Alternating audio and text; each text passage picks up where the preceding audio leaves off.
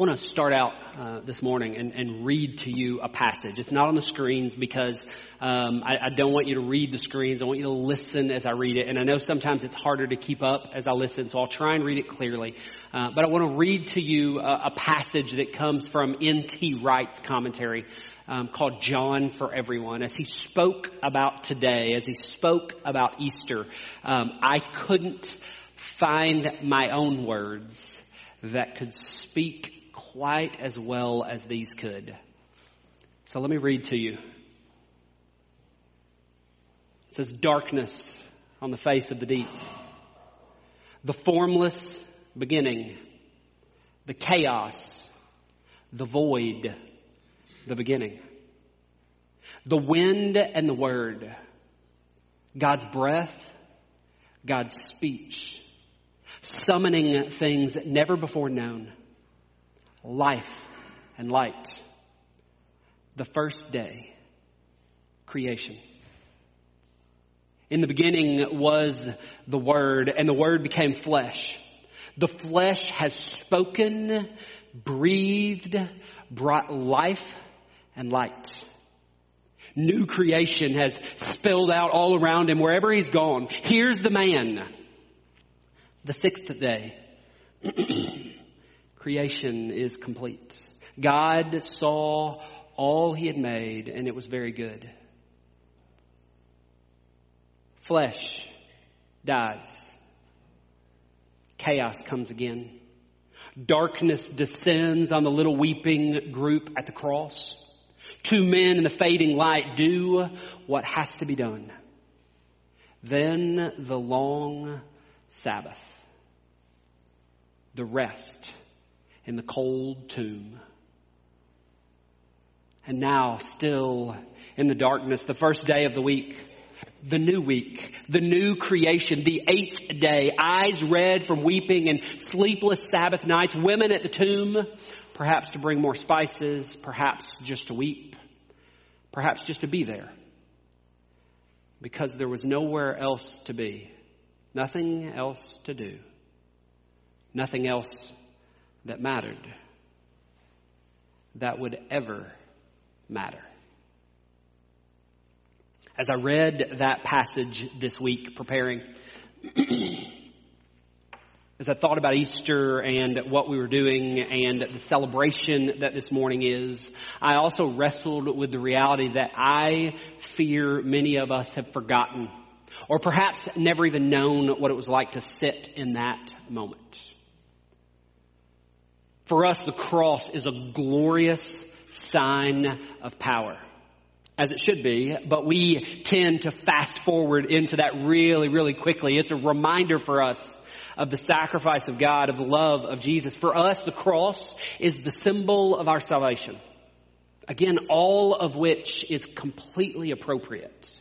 But for those who lived this story, it was no such thing. For Mary and for John, for Peter and for the others, the cross was soul-crushing. The cross brought them to their knees. The cross was a symbol that spoke to their misstep. Their bracket had been busted. They'd bet on the wrong horse. They'd chosen the wrong prophet. They'd followed the wrong teacher. Their Messiah was not who they thought he was after all. And alongside all of that they were wrestling with, their friend was gone. He had died. He had been killed. And his death was unfair. He'd broken no law. The authorities, as hard as they tried, couldn't find any charges that would stick, nothing to accuse him of that would land. He wouldn't even respond to their attempts to condemn him over and over again. And eventually he unjustly hung between two criminals. As he hung on the cross, we're told that he hung on too long. Sabbath was quickly approaching. And they needed him to die quickly, so they rushed his death.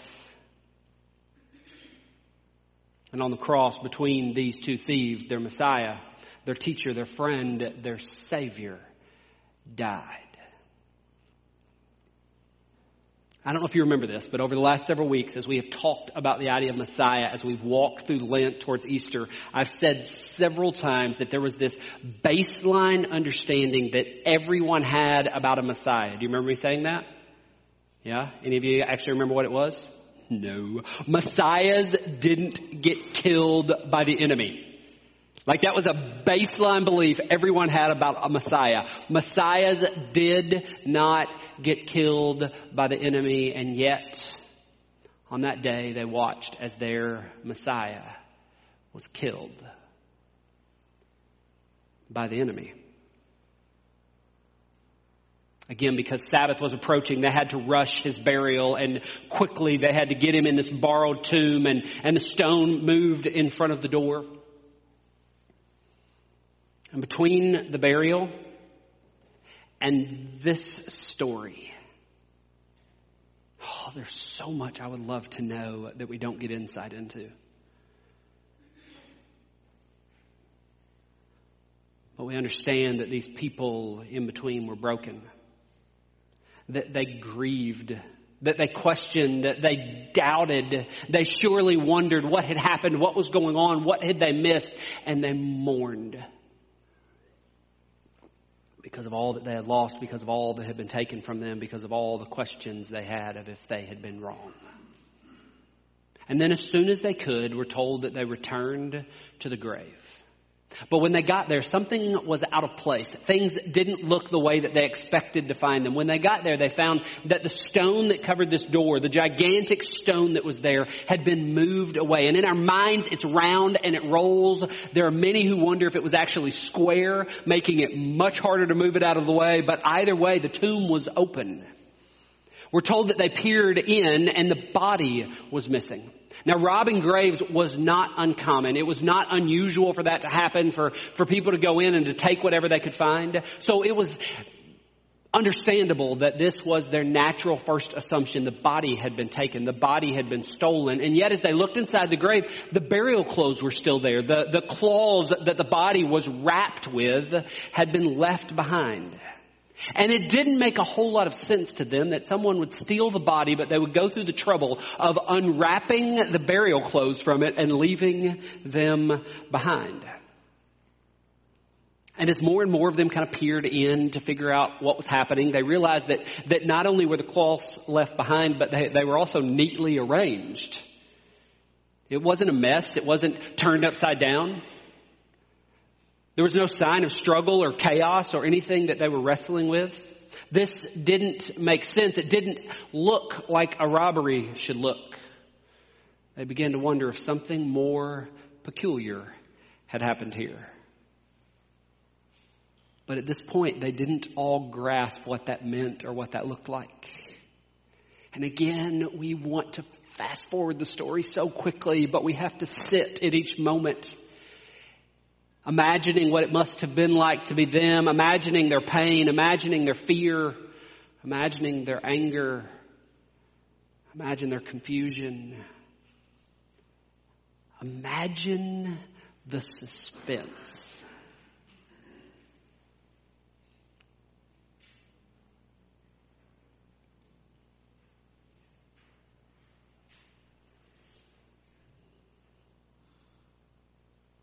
The longer that you and I journey with Christ, the longer that we're connected to the life of the church, it seems to me that many of us begin to actually miss the power of this story. We love Easter and we talk about Easter. For those of you that are visiting, as you look around, know nobody in the room but me is ever dressed quite as nicely as they are today. And I don't even always wear this anymore. But there's something about Easter and the way that we come to celebrate because it's Easter.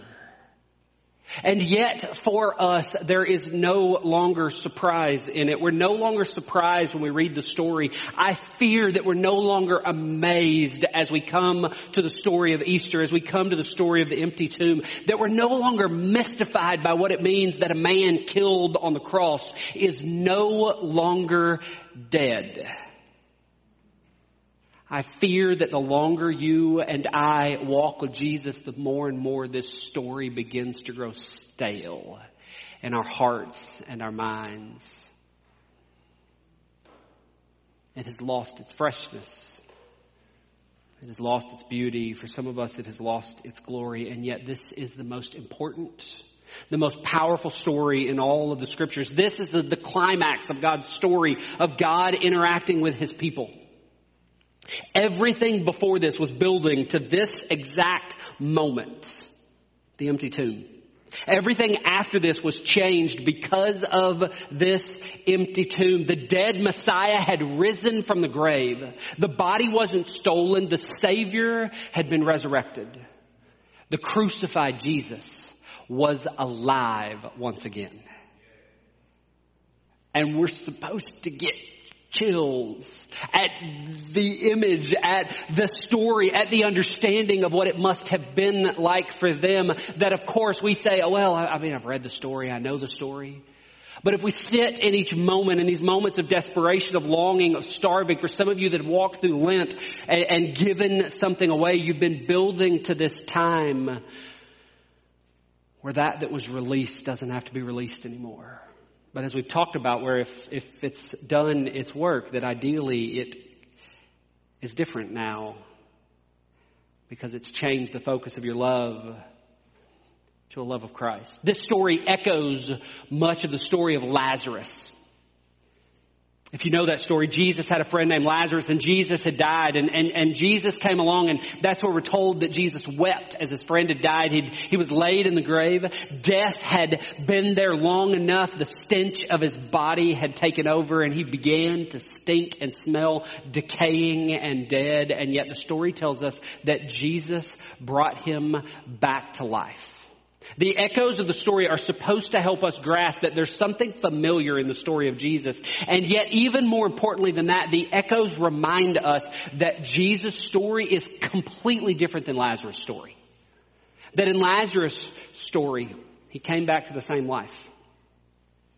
He died and then he was alive, but he was in the same life once again, and soon he would die again. But Jesus' story, on the other hand, tells us that Jesus had risen to an entirely new life. That this was the same Jesus, but that everything else had changed. That everything was new, that everything was different. That Jesus was alive and he would never, ever die again. That soon he would leave to be with the Father.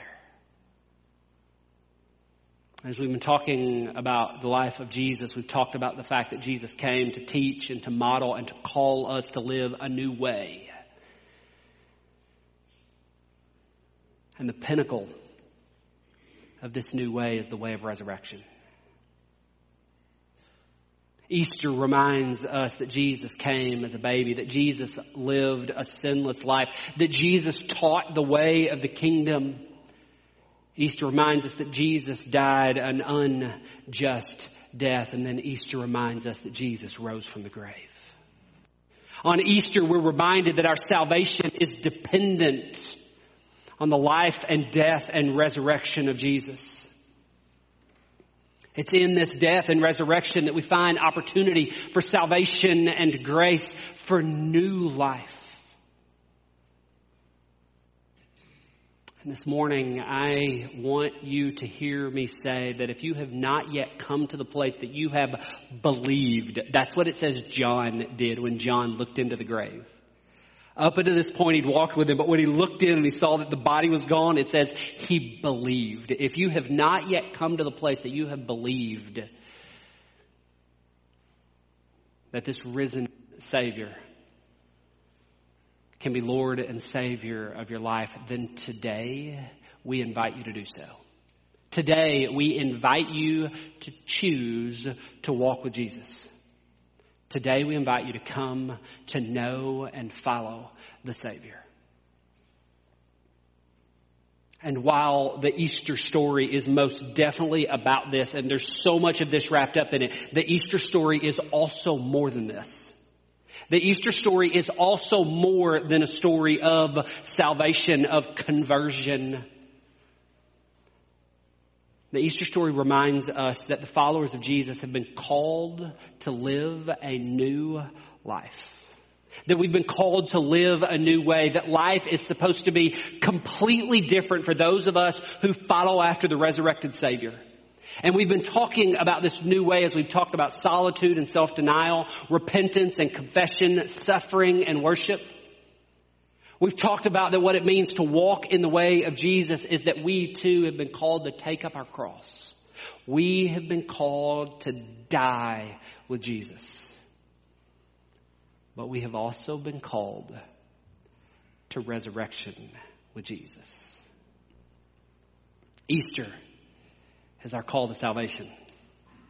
But Easter is also our call to a new way of living. For those of us who choose to follow Jesus, this is our chance at a new life. This is the calling of Christ, that you and I be willing to put down the life that we had beforehand and pursue a brand new way of living. Oh, and so many of us struggle with this idea. But it seems to me that the scriptures tell us that the way of resurrection is a new life overwhelmed with the ways of Christ. The way of resurrection is a new life overwhelmed with the power of the Spirit. The power of the Holy Spirit, which is most clearly shown in us as we begin to see love and joy and peace and patience, kindness and goodness and faithfulness and gentleness and self-control in our life. The way of resurrection is a new life overwhelmed with falling deeper and deeper in love with God and with other people. This is not life as it was before with a little Jesus sprinkled on top, which is what many of us choose to do as we come to faith. Everything stays the same, but sprinkle a little Jesus in, and I've got my bases covered. But the scriptures tell us that the way of resurrection is a new way of life, overwhelmed with joining Jesus and bringing about new creation. The way of resurrection is a new way of life, overwhelmed with the kingdom of God on earth as it is in heaven. Friends, the cross was devastating. For those who were there, it was earth-shattering. It was mind-blowing. This was not what they expected to happen. And yet the empty tomb that we find was the happy ending to this difficult and painful story. But if we stop at the idea that it's a happy ending, we miss so much, because it's so much more than a happy ending. In fact, it really isn't an ending at all, as much as it's a brand new beginning. As much as it's a start to God's new creation. This resurrection of God in the flesh is supposed to change life for us and for all who choose to walk with Jesus. This was an initiation into the way of resurrection for all those who have chosen to follow after the crucified, the resurrected Messiah. This is new life. This is the way of resurrection. This is a new way of following in faith, of walking with Jesus, of walking deeply connected to God. Let me point you back to N.T. Wright, who says this. This one actually is on the screen, Jackson. This is the first day of God's new week. The darkness is gone and the sun is shining. Valley, Jesus has risen. That's right. That's a practice that we don't always do. And once in a while I tell you we're going to, and then I kind of forget, and it comes back every now and then, but nobody remembers what to do. We need Amy back there, because Amy is really good at remembering exactly how the rhythm of it goes and reminding me, but they're in New York today. Valley, Jesus has risen.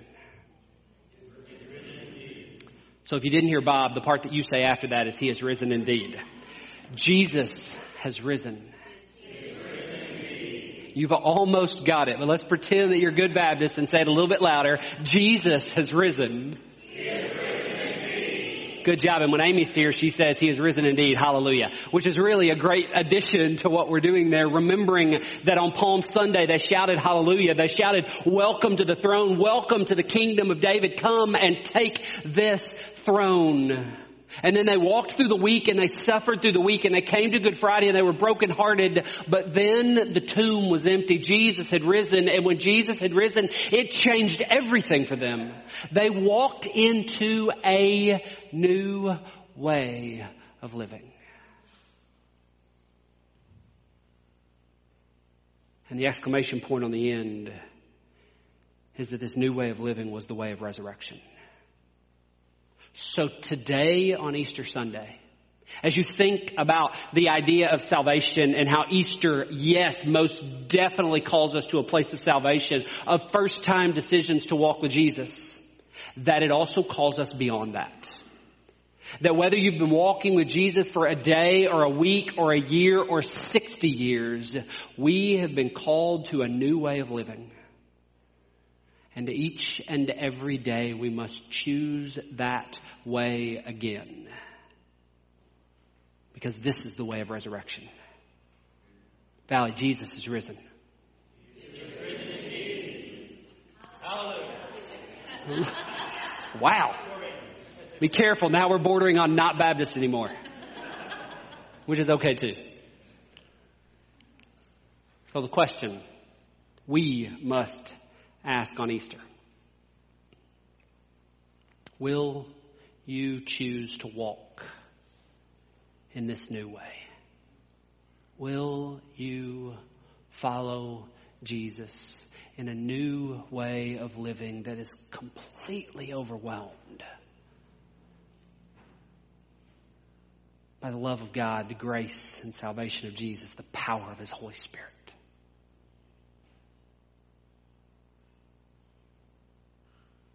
I'm going to pray for you. And then after we pray, we're going to do something that is a little bit different from what we typically do. It's not uncommon that on the first Sunday of the month we would celebrate the Lord's Supper, but we want to do that today. Not just because it's the first Sunday of the month, but also because it's Easter.